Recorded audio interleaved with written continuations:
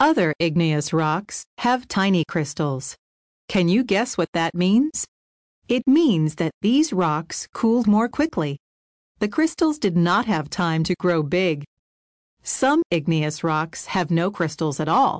They cooled so quickly that crystals didn't have time to start growing.